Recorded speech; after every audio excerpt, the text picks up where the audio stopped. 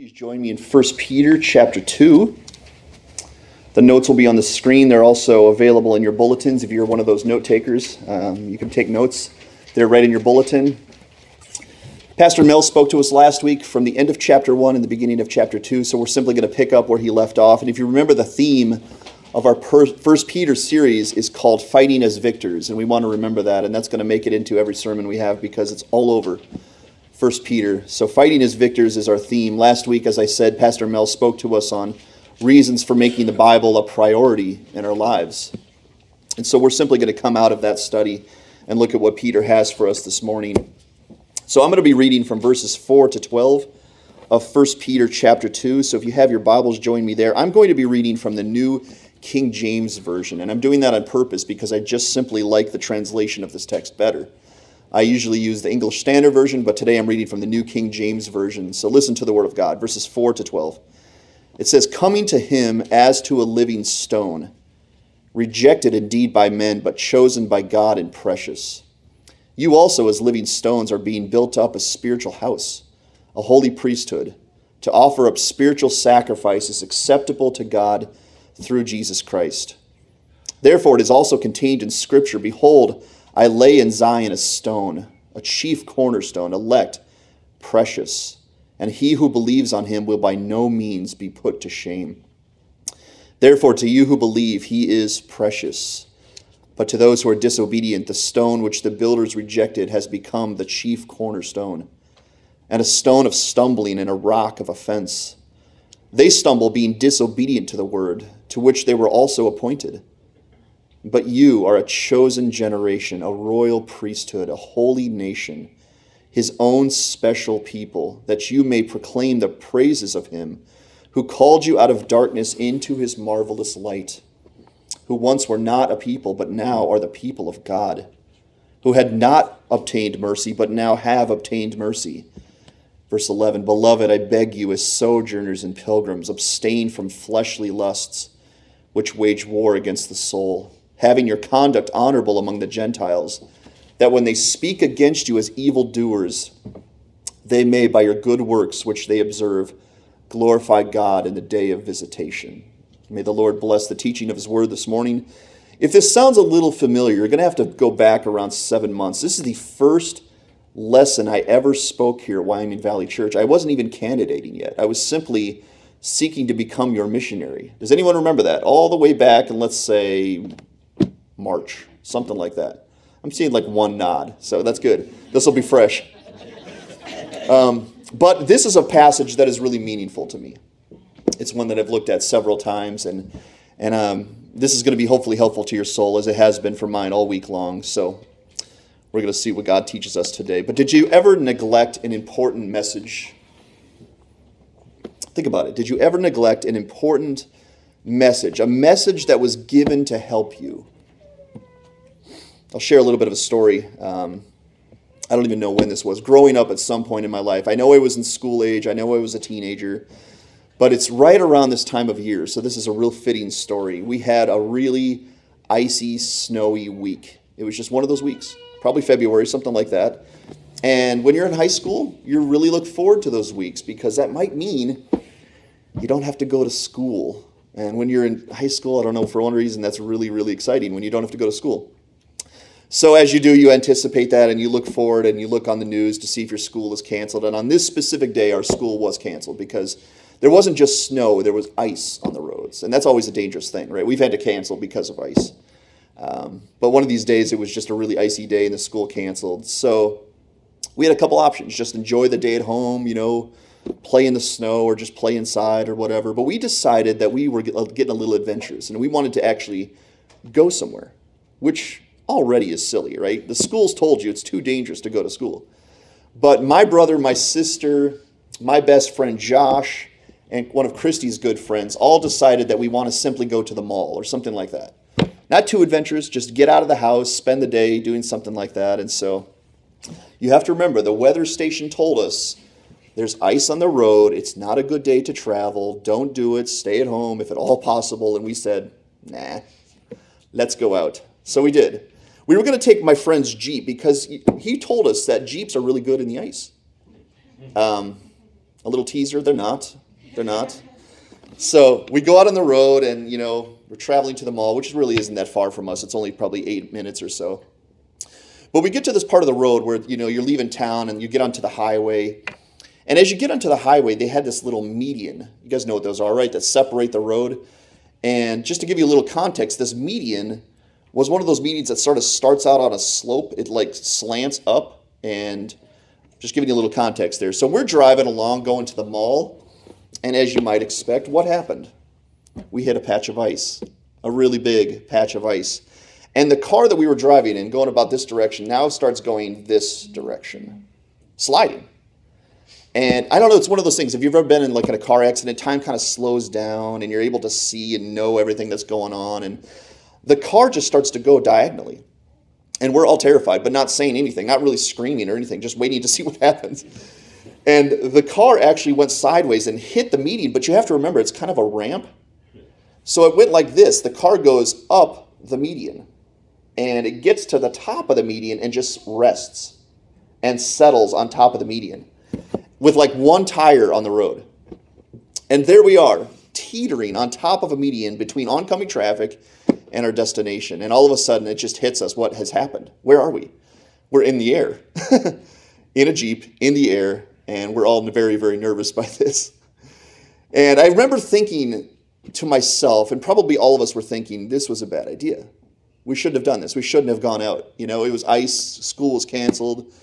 But there we are, none of us know what to do. I don't know what you would have done in that situation, but we were all teenagers, not having a clue of what to do. It's not like you can just put it in reverse and go back down the median. We are trapped on the median, and this was a little bit before cell phones. But my friend, for whatever reason, had what was called a car phone. Anyone remember those? Car phones. I don't even think he hooked it onto the lighter or something like that. But he had a phone with him, and I was like, wow, that's fortuitous. So he picked up the car phone, plugged it in. It was this huge monster of a thing. And we decided, who are we going to call? Do we call the cops? Do we call a parent first and let them determine what we should do? We didn't want to call our parents because we knew that the parents would freak out, especially the moms. If we called one of the moms, it would really freak out. So we're like, who should we call? So we decided that we were going to call Christy's friend's brother because we thought he'd be pretty chill about it. He would know what to do. He would direct us. So we decided to call her friend's brother. But she called her house because there were no cell phones. And guess who picked up? The mom. And as soon as she heard her mom's voice, she hung up. And I'm like, what did you do, Trisha? You got to tell somebody. We're stuck here on a median. So I don't remember who we called after that, but we decided to call someone in authority. And eventually someone came, and it was the local cops or whatever. Eventually it was this huge scene. There were lights. There was a fire engine. It was this huge thing. It was so embarrassing. Cars are going by us on the other side, and they've never seen anything like this before. So they're stopping and rolling their window down going, are you guys okay? And we're like, yeah, we did this on purpose. I wanted to know what it would be like. So yeah, we're fine. Don't worry about it. Just enjoy your day. So eventually the cops came and the paramedics came and all kinds of stuff. They actually had to chain our car down, and we had to exit out the back hatch and get out that way because they were concerned that any shift of the weight there would cause the entire thing to roll over. So I just remember that being a very adventurous day. And what was so interesting is my dad was working there at the college at Clark Summit, and someone came into his office going, you will not believe what I just saw. I just saw some moron hit the ice and slide right on top of the median. And by that point, my dad didn't hear, so he's like, what? Come to find out it was his children who wanted to just go to the mall. But did you ever neglect an important message? We're going to look at today what we're calling the precious stone of life. And we're going to find that right in the text, verses 4 to 12. And today we're going to set before us the most important subject that has ever been laid before you, which is the Lord Jesus Christ. The Lord Jesus is our subject today, and I hope you will gain a lot from this as we look into the text here. But who is this Jesus? Who is this Jesus that we all claim to love and know and want to follow? What is it about him? What is it about Jesus Christ? 2,000 years after his death, we're still talking about him. We're still wanting to know him more, and we're wanting to be like him. What is it about Jesus that causes that kind of reaction? Or maybe we can ask this question: what makes Jesus so polarizing? You would agree with me, right, that Jesus is polarizing. There are some who want to lay their lives down and follow him even unto death. All over Scripture you find people like that.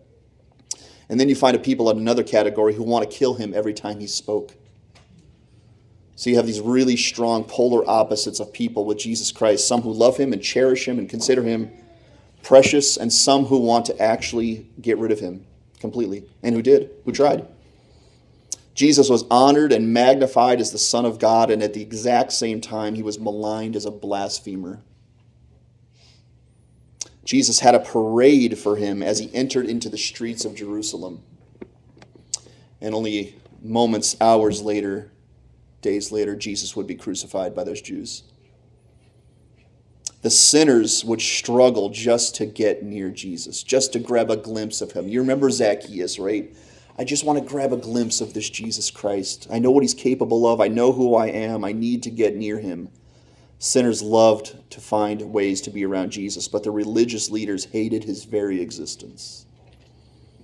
What is it about Jesus? What is it that makes him so polarizing? Well, we're going to find that here in the text. Jesus is a very polarizing figure. And we're going to find this here in 1 Peter. Peter tells us, one of the first things he tells us, is that Jesus is a living stone. A living stone. And you have to wrap your mind around that phrase, because you have to understand there's no true parallel to that. You know what a stone is, you know what rocks are, but you don't know what one is that is alive. Jesus is a living stone, and there's no parallel because stones are inanimate objects, right? They're not living. They're just things that are laying there on the side of the road, laying there in your driveway. But Jesus is a living stone, and we have to ask ourselves, why is that significant?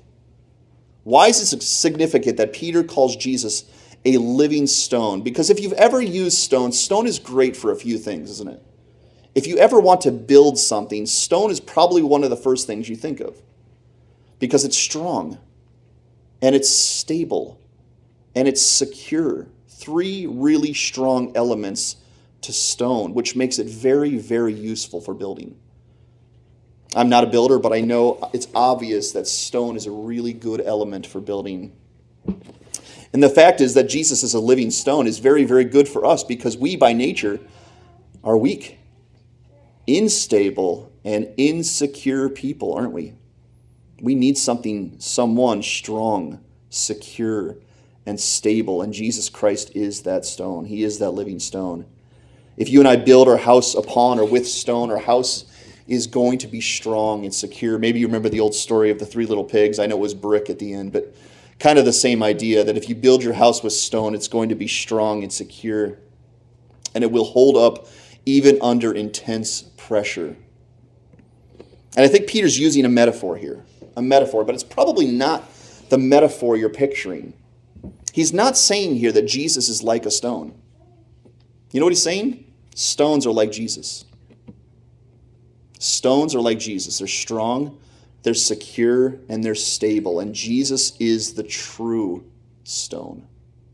He is strong, more than you can comprehend. He is stable, he is secure, he is immovable. You have to understand, countless people tried to get rid of Jesus, tried to eradicate him, tried to get rid of him. They were unable to get rid of him and his people and his testimony and his church because Jesus is strong just like a stone. But depending upon your perspective, stones have another quality, don't they? They can trip you up. They can cause you to stumble.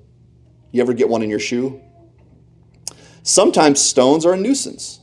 Depending on your perspective, if you're a builder, you like stone. Stone, there's quarries and stuff like that. People who really value stone. But if you're not one of those builders, sometimes stones to you can be a nuisance because they can cause you to trip. Anyone ever tripped on a stone? I have, very awkwardly. Tripped on a stone, probably more than one occasion. I've tripped on a stone in my path, and I once, unfortunately, saw a young lady violently fall in a gravel path simply because the stones were underneath her feet. So stones can be a nuisance, can't they? And if you've ever got one in your shoe, what has to happen? You got to stop. You got to take the shoe off, and you got to get rid of that rock because it is so annoying, isn't it? You guys ever been there? Have to remove that pebble. So depending on your perspective, stones are either great or they're either a nuisance. And isn't that how our Lord Jesus was treated? Isn't that how they treated our Lord Jesus? Either let's build upon him, many did, many still do, or let's eradicate him. Let's get rid of him right now. He has to be gone. We can't even let bygones be bygones. Jesus has to go now. And that's what we're finding here in 1 Peter, is that Jesus is a living stone, and there are some who build upon him, but there's others who reject him. And because they reject him, they stumble over him. Like a rock in your shoe that you have to get rid of. I know I've slipped on ice before, but did you ever slip on a stone? See, in Germany, they have these things. I asked Christy once what she meant, because sometimes she said they have these things called Stolpersteins or Stolpersteins in Germany. And these things are actually called stumbling stones. And what these things are is they're a metaphor for a stumbling block. It's a 10 by 10 centimeters slightly raised concrete cube bearing a brass plate inscribed with the name and life dates of victims of Nazi extermination and persecution. They put these things, these stumbling stones, in their cobblestone path, not highly raised, but slightly raised, so that you will stumble on them. And as soon as you stumble upon them, you know what you do? You look down. And by looking down, you look at the names, you look at the families, you look at the dates, and you remember what happened. Isn't that interesting? That they have these all over Germany, these things called stumbling stones, and the intent is for you to stumble so that you look down and remember what happened. Because forgetting history would put them in the danger of repeating history. And trust me, Christy says all the time, that is their greatest fear, is that Germany will continue and repeat what they have done several decades ago. But Jesus Christ is in a similar state for many here upon the earth. He's a rock. He's strong. He's secure. He's stable. He's a foundation. As we're going to learn here, he's a cornerstone, which is the most important piece of a building. But other people consider him a nuisance, and they stumble over him. And it says in verse 7 here, if you look down at your text, it says, the stone which the builders rejected has become the chief cornerstone. Think about that phrasing for a minute. The stone that the builders rejected, the builders were building something. They were building their lives, building their religion. They looked at Jesus Christ and rejected him and said no value. Jesus became the chief cornerstone, God's cornerstone. So to these people, he became a stone of stumbling and a rock of offense. It says they stumble being disobedient to the word to which they were also appointed. See, man rejects Jesus, generally speaking, don't they? Man in our world rejects Jesus Christ. They want no part of him. They want nothing to do with him. They don't want to follow him. They don't want to love him.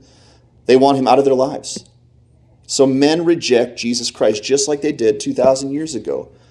But God considers him precious. Can you think about that for a minute?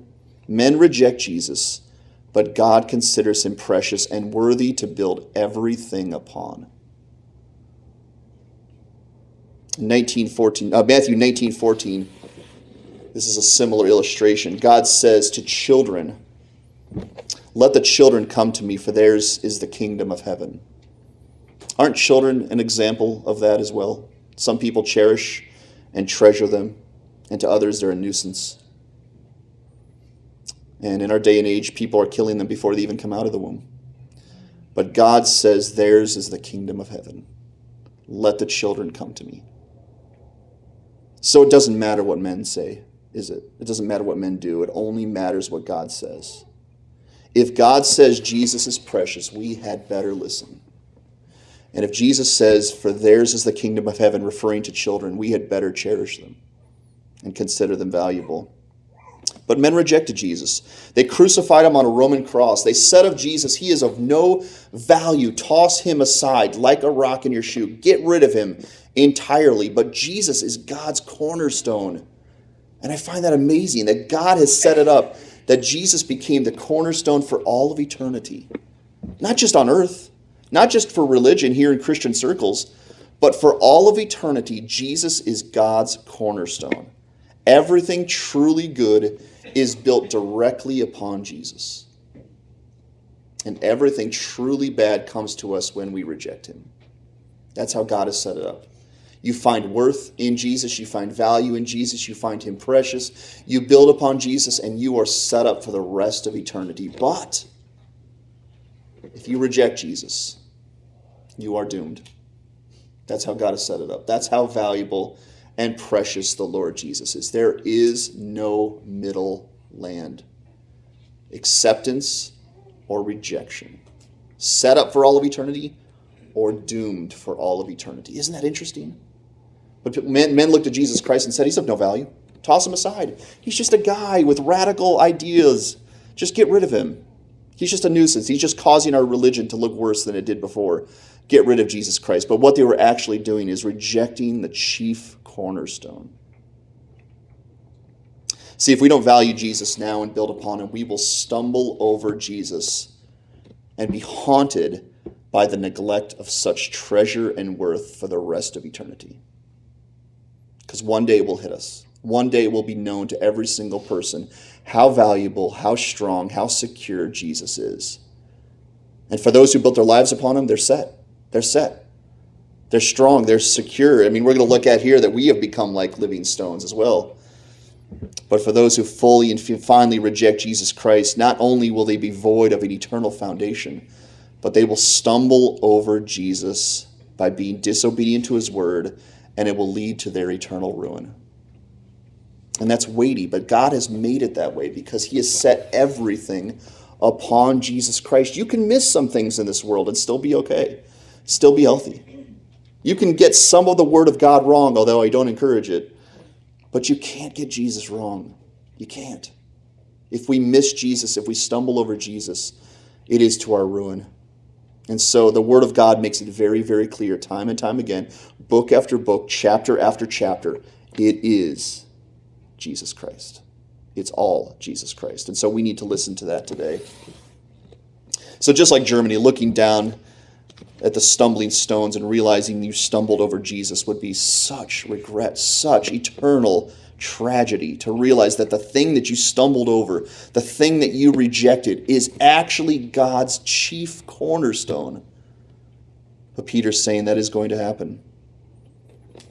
So not following Jesus is actually stumbling over your potential eternal foundation to certain eternal death. Here's an illustration of that, okay?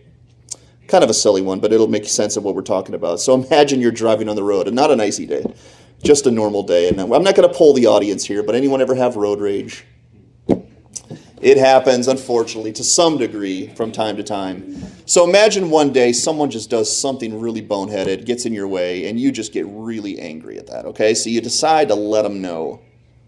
So you drive up next to him, you honk, maybe you pull back in front of him and go, okay, message sent. But then you realize that a stoplight comes up and the guy pulls right next to you. You look over, he looks over. It's your boss.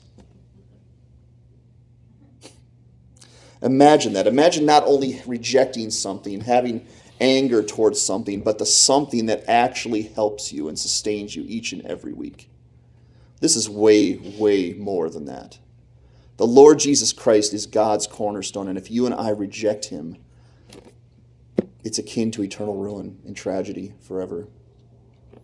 But Peter doesn't leave us alone there, just with the warning and the threat of that. He gives us 8 pros to following Jesus from 1 Peter 4, chapter 2, verses 4 to 10. And I want to look at these pros here we find right in the text, because we want to set before you why it is so important, besides what we've just said, to follow Jesus Christ. Look at number 1. It comes from verse 5. It says, we too become like living stones. We too become like living stones. So Jesus is the living stone, and I think that makes sense to us. We understand how strong and important Jesus is. But when we trust in Jesus and follow Jesus, Peter says we become like living stones. We become strong. We become stable. We are secure because we're founded upon the cornerstone. As weak, unstable, insecure people, if we're upon Jesus Christ, we are like Jesus Christ in the most important respects. We're strong, we're stable, we're secure, and we are a part of God's eternal house. And that's the next thing we find is that God is building this eternal spiritual house, which is going to be God's greatest achievement. He's building right now an eternal kingdom, an eternal structure. And yes, it's physical. We will see it with eyes, heavenly eyes someday. But this is a spiritual thing. We know what physical houses are like. They're all around us. But physical houses and stones, everything in this world is representing something greater and bigger that is on the spiritual side. So God is constructing this eternal spiritual house and structure called his kingdom. And you and I, if we're founded upon Jesus Christ, are a very important piece of that structure. Isn't that wild to know? That God's greatest achievement is going to be his kingdom, and you and I can be part of that kingdom. God's greatest structure. Janine and I, since we've been here in Pennsylvania, have moved 5 times in 4 years. And we are set to move again, unfortunately. But when you get to the eternal kingdom of God, you never move again. You're there permanently, a part of God's kingdom forevermore. And I'm looking forward to that. I really am. I'm looking forward to being a part of God's most greatest and treasured achievement, his kingdom. And he'll say, Todd, you're a part of that. Welcome into it. Come into your kingdom as well. Next, it says we are a holy priesthood. A holy priesthood, and we're able to offer spiritual sacrifices to God that are accepted. Now, we know what priests are like, right? They're in the news a lot, unfortunately. But we know what priests are like nowadays, right? Back in the day, priests were not the way you're picturing today. Okay, back in the day, they had these things called priests. They had these things called high priests. And these were the chosen guys who could go into the tabernacle and offer a spiritual sacrifice to God. And no one else could do it. So even if you wanted to give something to God that would please him and make him happy, you had to go through the high priest. Only the high priest could enter into the tabernacle and lay something before God that he would accept because of God's holiness. And if you remember from the Old Testament, these guys had to wear a lot of weird things. They had to do a lot of weird things, and it had to be precise because God would not accept their sacrifice any other way. So the fact that Peter says here that you and I are a part of a holy priesthood is a little shocking. Because what that means is you and I can give God sacrifices that he accepts with no medium, no mediator besides the Lord Jesus himself. We can go directly to God, lay a sacrifice before him, and he will accept it and want it. Because it says we can offer spiritual sacrifices acceptable to God through Jesus Christ. So just pastors? Just people in ministry? No. Anyone founded upon the cornerstone can offer sacrifices that God wants that are acceptable. We can enter into the spiritual tabernacle through prayer, through our lives, through Jesus Christ, and we can give things that God accepts. And it says in verse 6, whoever believes in him will not be put to shame. We will find acceptance and not shame from our God. We can proclaim his mercies, his excellencies to this world, and that's a privilege. I hope you find that's a privilege, that you and I can actually do something for the God of the universe. I mean, we've talked about this in the past. People need a purpose in this world, don't they? They need a purpose, and without a purpose, people struggle and find depression and find suicidal thoughts because they wonder, what is my purpose? Why am I here? Why do I exist? If you understand that you and I can offer spiritual sacrifices to God and we're a part of his eternal kingdom, the purpose is right there. That's a really important thing to live for and exist for. And so he says, you will find acceptance and not shame. And that's the next thing we find. God will never put us to shame. And again, that's a little shocking because you and I started sinners, wretched, miserable creatures. But God will say to us, come in, child. Give me something. Give me what I asked for. I want it. God will never say to you, psh, you, this. He will never put you to shame because of Jesus Christ. He wants your life and he wants my life. Isn't that a great thing to know about God? Were you ever bullied as a kid? Bullies, at least back in the day when I went to school, were all about shaming people. Shaming you, making you feel worse, making you feel miserable, making you feel small. Isn't God in the opportunity there to make us shameful and small and insignificant because of our sins. And yet we find the exact opposite. He says, come and offer me your gift, child. I want it. And who makes that possible? The cornerstone, the living stone, the Lord Jesus himself. He is the one that allows us to go to God and say, God, this is what I have. This is my life. It doesn't feel like a lot. I don't know if you can use it, but I'm going to lay it before you, give it to you. And God says, I want it. I accept it. Thank you. I will use it. And we give all glory to the Lord Jesus Christ for that. Sin doesn't define us any longer. We've said that a couple weeks ago, that sin doesn't define the Christian any longer. Jesus defines the Christian. Jesus is our definition. Jesus is the one that is every quality that God expects. He looks and he sees his Son upon our souls. And he accepts him. He accepts us because of that. And then the next one, which I think is one of the most treasured ones, is that Jesus is precious to those who believe. Jesus is precious to those who believe. See, the greatest treasure you and I could ever receive is the fountain of all treasures, isn't it? The greatest treasure you could ever receive is the fountain of all treasures. That's who the Lord Jesus is. He's not just a stone. He's a fountain of treasures.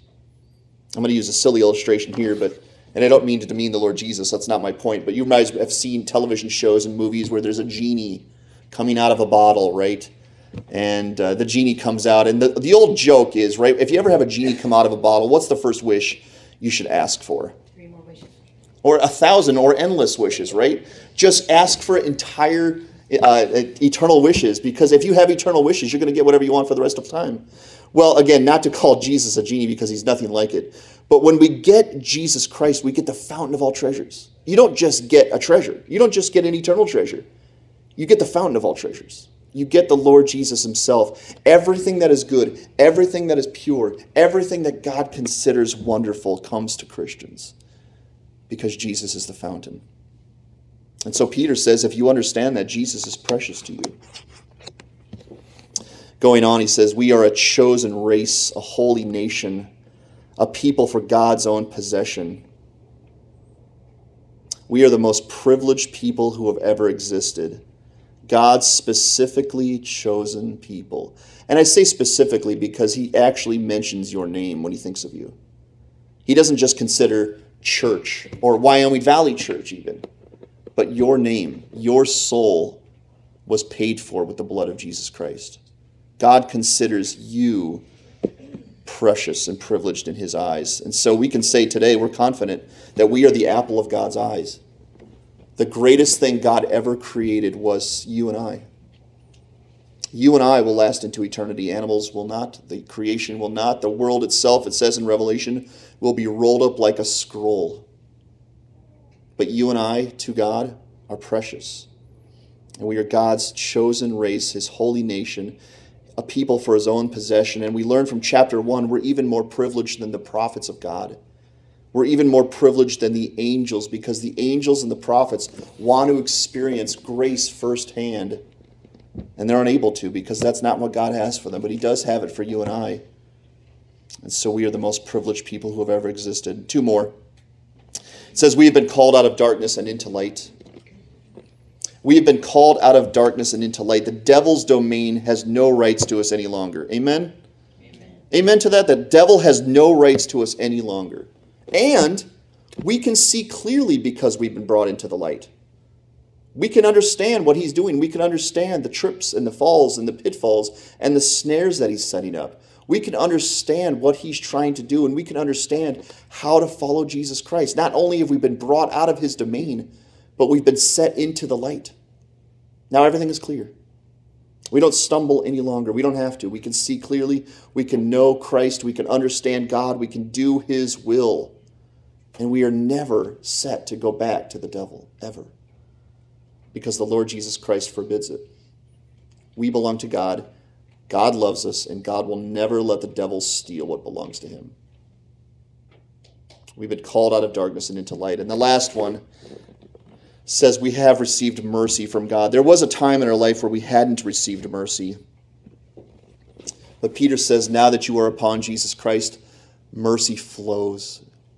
Mercy flows. The dam has been busted, and mercy flows to your soul and to your heart. And we're not responsible to pay for our sins because Christ Jesus has paid for them already. We are now heirs of the kingdom of God.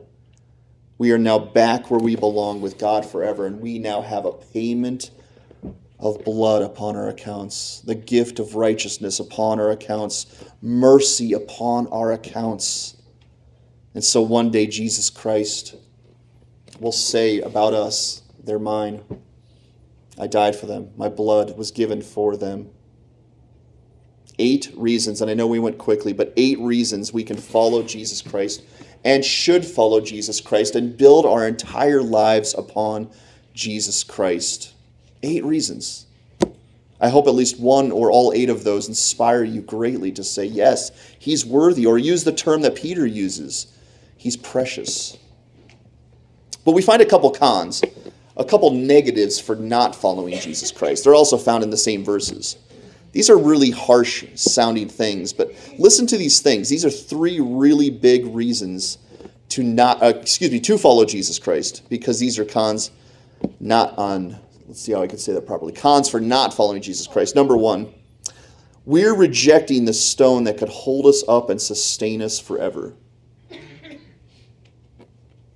By not following Jesus Christ, we're rejecting the stone that could hold us up and sustain us forever. You ever heard the old adage, don't bite the hand that feeds? Don't reject the stone that gives life.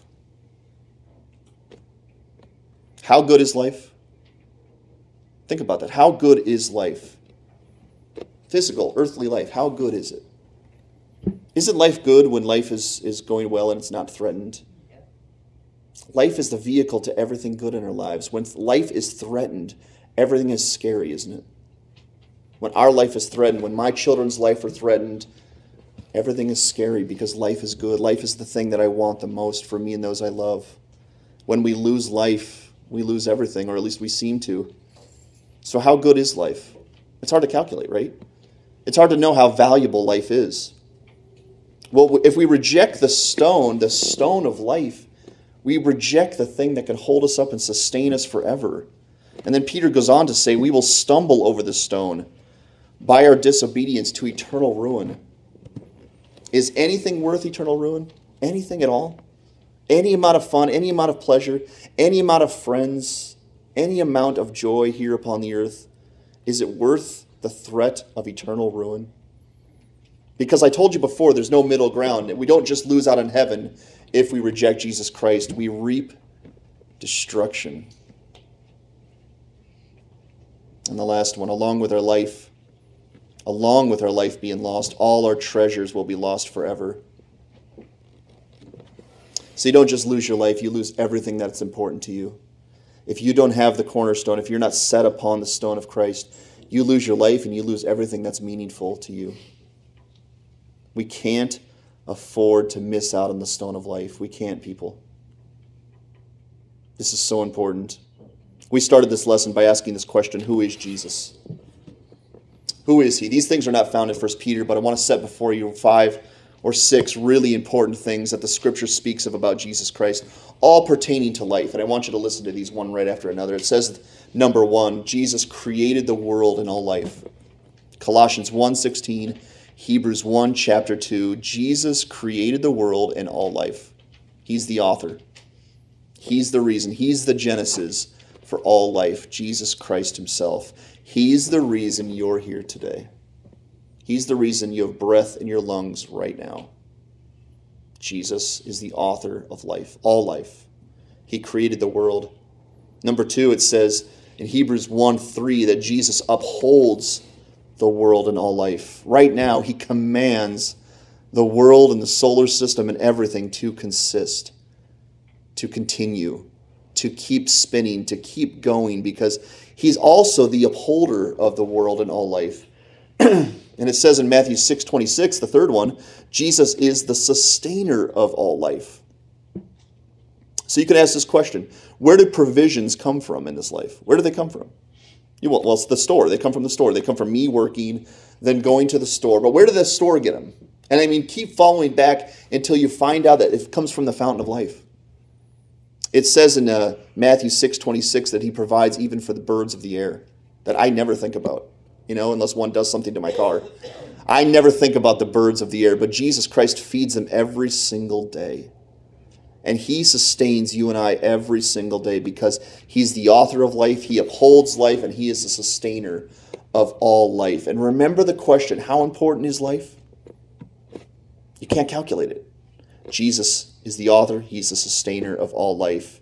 But even beyond earthly life, this is what's so important about Jesus Christ. He's the redeemer of mankind and the giver of eternal life. Are you starting to find something really valuable with Jesus Christ? He sustains your very existence here on earth, and that's just the tip of the iceberg. He is the giver of eternal life. The famous passage, John 3:16, says that. We also find it in John 15, verses 5 to 6, that Jesus is not just the author of life on earth, which would be great enough. He's also the author of eternal life. Two more things. It says in John 6:35 that Jesus is the bread of life. The bread of life. He is the provisions of life. So we ask the question, where do the provisions come from? Well, they come from Jesus, but you could also say this confidently, the provisions are Jesus himself. The way you and I are sustained every single day is by the Lord Jesus Christ in our soul, in our breath, in our lungs, upon this world. If Jesus doesn't exist, neither do we, neither do this world. He is the sustainer and author of all life. And the last thing, he is the fountain of eternal life. And if you get the fountain, you get life forevermore. If you get the fountain of life, you get life forevermore. I said we don't just want the treasure, right? We don't just want life. We want the author of life, and that is available to every single one of us. I need you to consider this quickly with me. Can you consider the state of your soul without Jesus? Imagine the state of your soul without the stone of life. Without Jesus Christ, we are severed from all things that pertain to life, both physical and eternal. Everything good that we love about life flows from the Lord Jesus Christ. And don't we want life? Don't we? Don't you want life? I mean, that's an obvious question. If I polled everybody here and said, do you want to live? Do you want to live through the day? Do you want to live through the week? Do you want to live through the year? Do you want to live beyond the grave? Would anyone say no to that? Anyone who truly understands the goodness of life would say absolutely to that. But consider the state of your soul without Jesus, because we come to this passage in Matthew 7, and I wish I had the time to turn there, but I don't think I do. Matthew 7, verses 24 to 27. It says, those who build their house upon Jesus is the one who builds their house upon the rock. And the one who doesn't build their house upon Jesus builds their house upon shifting sand. There's old children's songs that talk about this passage all the time that we sing with our children. But consider the state of your soul if you were on shifting sand. And according to the scriptures, we find out that the great shift is coming. It may not be here yet. You may be able to stand upon the world and the world's goods for a while. But if you're on sand, the great shift is coming. And when that shift comes, if we're not upon the rock, we are going to collapse. And it says in Matthew 7, great will be the fall of it. You will lose your life. You will lose your treasures. You will lose your hope and your security forevermore. And we also find this in Scripture all over, that the clock is ticking. The clock is ticking before the great shift, the great collapse is coming. Tick-tock. Tick-tock, tick-tock. Every single day, every single moment, we move closer and closer to the end. You are closer now, I am closer now than we've ever been to eternity. Tick-tock, tick-tock. Time is going by quickly. And Peter is trying to pull out from us that we can build our house upon the rock this very day if we're not yet. Because the end is very near, and soon everything will be determined forever. Are you upon the stone of life or upon the shifting sand of destruction? And you would love to give yourself the benefit of the doubt today and say, yeah, I'm on Jesus. I don't reject him. I don't want to kill him. I love him enough. He's important. He's in the mix. If I had a big stew pot of my life, Jesus would be an ingredient. He's in there somewhere. But that's not what Scripture requires, is it? That's not the polarizing figure that Jesus is. That's not what Jesus left us to consider. Full acceptance or full rejection. Rock or sand. Not rocky sand. Rock or sand for the rest of eternity. If we're on sand and not the stone, we're flirting with eternal ruin. Time is waning. Time is going quickly. This has to change if this isn't the reality for us. And this is the most important thing I'm going to pull from this lesson. It says in verse 7, to those who believe he is precious. That's what it says in the New King James. And with our last moments, I just want to set before you the preciousness of the Lord Jesus Christ. Because in verse 4, listen to it 3 times right in a row. Coming to him as a living stone, rejected indeed by men, but chosen by God and precious. Verse 6, behold, I am laying in Zion a stone, a cornerstone, chosen and precious. Verse 7, therefore to you who believe, he is precious. Are you starting to get it? Are you starting to understand this thread of Jesus being not only important, but precious and chosen and crucial for your soul? God chose Jesus. Who cares if men reject him? Who cares if men reject the one that God considers the cornerstone? The God of the universe who says Jesus is everything. Let men reject him. If the God of the universe says, regardless of what man says about my son, I am telling you today, he is the chief cornerstone. Who cares what men says? It only matters what the one true God says. And if he is the cornerstone, we cannot exaggerate Jesus Christ. The worst thing we can do is undervalue him and reject him and neglect him. Maybe we're not rejectors. Maybe we're neglectors. Maybe it's like the story I asked you at the beginning. Did you ever neglect an important message? Maybe it's just because we don't think about it enough. Maybe we don't set Jesus before us every single day as this term, precious. Because there are things in your life, right, that you consider things you like. There's things that you love, and then there's things that are precious to you. And I asked Janine, what kinds of things would those be in our lives? What kind of things would be on a list of things that are precious? The things at the top of the list besides the Lord Jesus is my family. My wife and my little kids are precious to me. When it is threatened that I might lose one of those, which we've had a couple instances in the 6 years or so of having children, it's terrifying. Terrifying to lose something that I consider precious. Jesus is precious. In fact, you could say Jesus is the precious of all the precious. You could scarcely get by without one of those things in your life here upon the earth, but without Jesus, you collapse. Can we overemphasize Jesus? Can we over-exaggerate Jesus? It's impossible. So the next question I have for you today is, how do you tell if Jesus is precious to you? How do you know? Again, I would love to say yes today in full confidence. Jesus is precious to me because I'm here at church, and that's why I'm here, because I love Jesus Christ. But what about every other moment of the day? Is Jesus precious to you? Number one, here's a way you can tell. Does he hear constant thanksgiving and praise? If he's precious, isn't that obvious? To thank him and praise him all day long? Jesus, without you, I'm nothing. Jesus, without you, I'd collapse. Jesus, you're the sustainer of life. You're the giver of eternal life. You're the one that allows my sacrifices to be accepted before God. Thank you, Jesus. Number two, are knowing and obeying his commandments your delight and desire? Not just do you or do you strive to, but are they your delight and your desire to do it?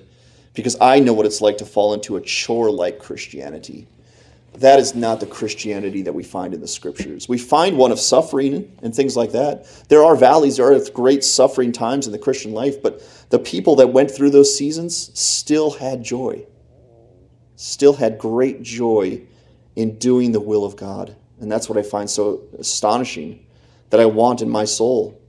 And I think for us to experience this kind of perspective, I mentioned mentioned this to you a few weeks ago, that one of the illustrations I think of salvation is when you're trapped on the sea alone in a raft with no food and no water and no signs of land or rescue.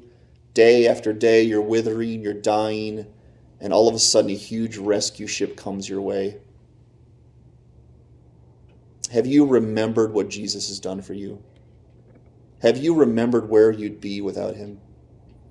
Is following him a delight or something that has to be done, so I'll try to do it? If you understand what it's like to be near death or to be dead already, and the rescue ship came and scooped up your soul and said, "You're mine forever," shouldn't it be a delight and desire to follow him? Number 3, do others hear about your love for him? I just had a conversation with someone this week where it was a delight to tell someone about the Lord Jesus Christ. Is it a delight for you to tell others about what's most precious to you? I don't think it's our job to try and convert people. I don't know if I can even try to do that. That's up to the Holy Spirit. But you know what I can do? I can burst forth with what is precious to me, and that is the Lord Jesus Christ. I talk about my wife and kids because I love them. They're precious to me. Do people hear about the Lord Jesus Christ in any given week, any given day from us? I'm sorry, I have to burst forth. Jesus is so precious to me. He's my entire existence. He's the reason I wake up. He's the reason I have hope. He's the reason I have security. He's the reason I have life beyond the grave. I have to talk about him. That's a way that you can tell that Jesus is precious. Number 4, would you and do you give up anything to follow him? And I said this before, if you've understood that Jesus is precious, you will understand that you can lose anything except Jesus Christ. So does he have a blank check? Does Jesus have a blank check in your life? Can he ask anything at any time? And you will say, "It's my delight, Jesus." Okay, it's going to be hard. I'm going to need help. I might stumble along the way, but if this is what you want, Jesus, why would I withhold this from you? You are my precious one. And number 5, the way that you know that Jesus is precious to you is, does he bring utter joy to your soul? Do you have joy from being able to build up the precious stone of life? To build on him? Does that give you joy to be able to say, I am building the kingdom of God here. Everything I do for Jesus Christ matters and will live on into eternity. Everything. Doesn't that bring joy that you're not wasting your time here upon this earth? Isn't that going to be one of the biggest regrets people figure out in the last day? What was I doing? Everything I lived for was a sham. It didn't matter. It didn't matter if I had fun. It didn't matter if I was successful or went to school. It didn't matter if I had a great, important job. It's all gone. But the Christian will say, I invested. I invested. Eternity is here, and my treasures are waiting for me. Does that list seem impossible to us or obvious to us? That if Jesus was precious, we would find all of those things a part of our life. The last thing he says, which we're probably going to use this the next lesson as well, because we don't have a lot of time to give to it, but if Jesus is precious to you, this is what he says in verse 11 and 12. Beloved, I beg you, as sojourners and pilgrims, abstain from fleshly lusts which wage war against the soul, having your conduct honorable among the Gentiles, that when they speak against you as evildoers, they may, by your good works which they observe, glorify God in the day of visitation. Peter says, Beloved, I beg you. You're a sojourner. You're a pilgrim. This is not your homeland. Live like it. See, there are things called aliens. There actually are. Aliens do exist. They're the Christians. Because we don't belong to this earth. And that should bring delight to my soul, because I don't want to belong to this earth. I don't want to be associated with this earth because this earth is not a great place. But we are heavenly citizens set on a journey, aren't we? And once you understand that you're a heavenly citizen set up on a journey, you listen to Peter and he says, abstain from those lusts which wage war against your soul. Fight. Fight as a victor. You are a heavenly citizen. You have been redeemed. You are an alien and a stranger upon this world. Live like it. And set before the Gentiles, which in this passage simply means unbelievers, people who reject Jesus. Set before them a testimony of what it looks like to treasure Jesus Christ. So that one day, on the last day, everyone will be forced to speak honestly, won't they? Everyone will be forced on the last day to speak honestly. And even those who rejected Jesus Christ will say of the Christians, they did well. They lived honorably. They knew that Jesus was precious. I didn't, but they did. So he says, as sojourners and exiles, remember that this earth is not your home. Live like a citizen of the kingdom of God. Wage war against those passions that are sinful, that are hurting you, that are hurting God. Wage war against them. And if you do wage war against them, guess who fights for you? The Lord himself. Just by waging war doesn't mean you get victory, right? But you do because Jesus fights for you. And the last chapter of the story is going to be the Gentiles saying to all of creation, all of eternity, Jesus is the Lord of lords and the King of kings. And he is the precious stone of life. So are you founded upon the precious stone of life today? Are you? Is that something that is a delight of you? Is that something that can be tested and validated to say, not only do I think of myself as a Christian, Jesus is precious to me. He's my stone of life, and I build upon him right now and every single day of my life. Would you pray with me?